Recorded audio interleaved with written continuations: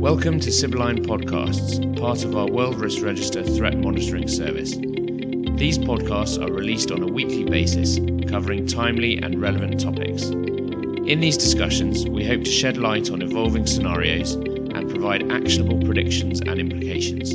We hope you enjoy listening and welcome any feedback.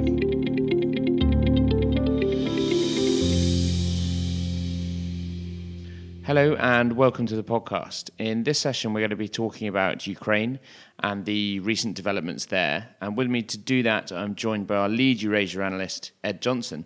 So Ed, it's been a busy few weeks. What have been the major developments? Most certainly. So on the 25th of November, Russian naval forces captured 3 Ukrainian vessels that were attempting to pass through the Kerch Strait, through the newly constructed Kerch Strait Bridge into the Sea of Azov on a freedom of navigation sort of maneuver. 24 sailors were seized, and this prompted on the 26th of November the Ukrainian parliament to pass martial law, which was proposed by President Petro Poroshenko. Parliament decided to sort of water down his suggestions a little bit, so instead of it being passed for 60 days, it was for 30 days, and only in 10 regions that border Russia or sort of the Russian-backed Transnistrian separatist republic on the border with Moldova. So in those 10 regions, martial law is in effect there. Consequently, after that as well, Poroshenko announced a ban on Russian men entering the country between the ages of 16 and 60.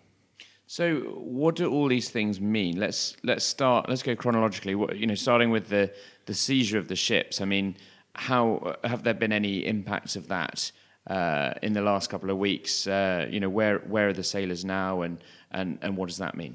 Well, I mean, the tensions in the Azov Sea region have been growing pretty much since the early spring.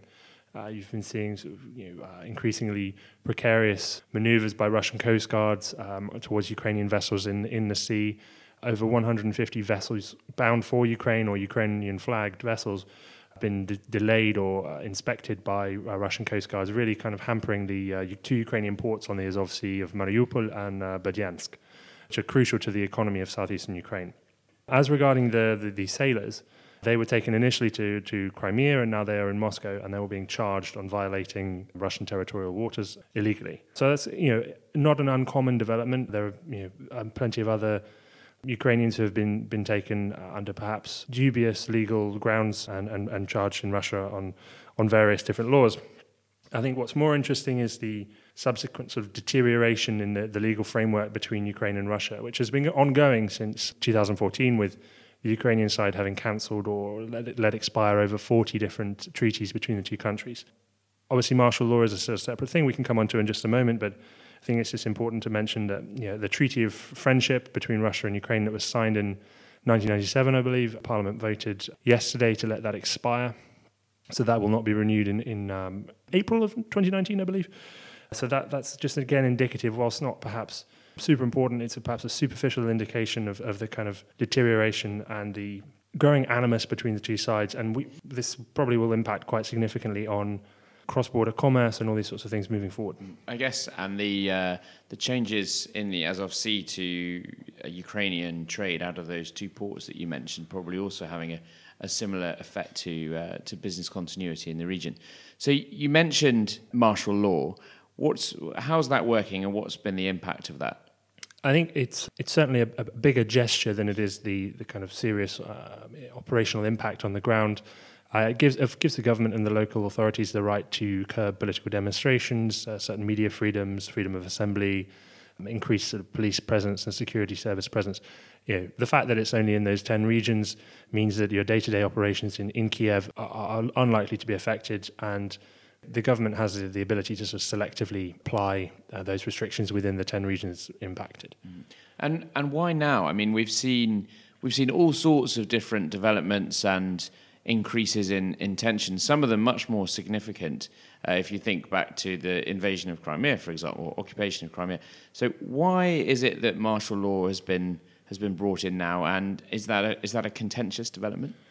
It is most certainly within Ukraine, and from the Russian perspective, watching Russian TV, their angle on this is obviously that it was staged by President Poroshenko as a move to a provocation, as you were, to kind of bolster his approval ratings before presidential elections on March 31st next year. What Poroshenko's argument is that this represents a very significant escalation in the ongoing conflict, given that it's the first time that Russian-flagged vessels, Russian servicemen, have openly been aggressive towards Ukrainian servicemen, and this is accompanied by a sort of long-standing build-up of armed forces along Ukraine on the border with Ukraine and Russia. So that's the sort of argument coming from Kiev. There is certainly a political element to this. There was a lot of fear in Ukraine amongst both the sort of opposition to Poroshenko and the kind of liberal reformer angle, that he was seeking to use the imposition of martial law to push back the elections, but the presidential elections towards the parliamentary elections, which will be held in October next year. This hasn't happened because of the sort of parliamentary horse trading and wheeler dealing that went on to prevent this. Otherwise, the martial law would not have passed through the parliament. So I think that kind of sets the scene in terms of what the martial law is. But I think the most significant development, perhaps for any of our clients with operations in Ukraine, is the restrictions on Russian males between the ages of 16 and 60 and entering the country, because this is quite a significant development. It's unprecedented largely. And so when did that come in, and what's been the impact of that? I think it was introduced shortly after the martial law was declared, and Poroshenko has promised further restrictions on Russian nationals remaining in Ukraine in terms of their ability to exchange money and hold certain financial privileges. The impact has been that simply people can't get into the country. Yeah, and so I guess given how interlinked Ukraine and Russia are, businesses operating in Ukraine depend on Russian technicians and individuals between those ages of coming into the country who now are unable to. Is that the absolutely? case? Yeah. The continuity of services, the continuity of supply chains, and all those sorts of things are going to be directly impacted by this. But I mean, the ultimate sort of it really is what it says on the tin. You just simply can't enter the country, and the wide-ranging implications of that are obviously very serious. Yeah. Okay. So, what's the outlook for 2019? As you mentioned, we've got elections due on 31st of March. Is Russia likely to escalate the situation ahead of the elections, or what do you think is going to happen? Well, I mean, this is sort of one of the things we've been thinking about, is what does the kind of Azov incident mean in terms of those elections? And certainly there are two ways of looking at it, that Russia is trying to influence it and create instability in Ukraine, which is a trend we anticipate to continue into 2019. I would be very surprised if there is a sort of I think it's unlikely that there'll be a kind of significant escalation in terms of the conflict, either in the Donbass along the contact line there, or a sort of further move towards perhaps the city of Mariupol with its large steelworks, which would make those separatist republics economically viable. Simply because I think that would serve Poroshenko very well in terms of boosting his popularity. He's running very poorly in the polls at the moment, around 8-9%, and is forecast to lose to any candidate in the second round. So I think for his perspective, what he's positioning himself as is a sort of guarantor of the nation, protector of sovereignty. His billboards say army, language, and faith. So any Russian aggression, further Russian aggression towards Ukraine, would directly benefit him, I believe. And so who's he running against, and how would Russian aggression, or the lack thereof, impact their chances? Well, I think the main front runner at the moment is Yulia Tymoshenko, the sort of long-standing former prime minister who lost the 2010 election, and she is sort of a core constituency amongst sort of older voters. Quite a populist message, pledging to undo a lot of the IMF-backed reforms, decrease energy tariffs by half, increase pensions, these sorts of things. She has pretty good ties with Moscow, and I think she hasn't been that engaged in the war, sort of the imagery of it, as other politicians have. So she's leading the field. There's a member of the former ruling party before 2014, Yuri Boyko, former energy minister. He's managed to consolidate some aspects of the opposition, but probably not enough behind him to make it through to the second round. And then there are a few other more celebrity candidates. So you have an actor, Zelensky, who appears in a TV show about being a fictional president, which is rather ironic. And then a frontman of one of Ukraine's most popular rock bands who hasn't declared yet. So I think it's likely to be a straight shootout between Poroshenko and Tymoshenko. In terms of how Russia perceives this, I mean, from their perspective, they really want Poroshenko out. And in terms of achieving that end, I think they will more likely go down a route of pursuing perhaps quite disruptive cyber attacks, trying to create provocations within Ukraine around key issues such as language and in particular faith.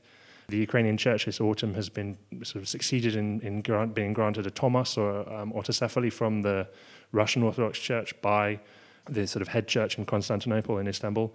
And we see on the 15th of December in Ukraine, there is a sort of council to determine what this will look like, what shape it will take. So this could elevate tensions around who controls which church territory and these sorts of things. And Russia is likely to, through its network within Ukraine, to try and exacerbate divisions that are already there over this issue and make the government look weak and sort of disorganized. Okay, so to round up then, in terms of flashpoints for the coming few months that may kind of manifest some of these efforts by Russia and naturally create disruption themselves, what are your key flashpoints to look forward to ahead of the election?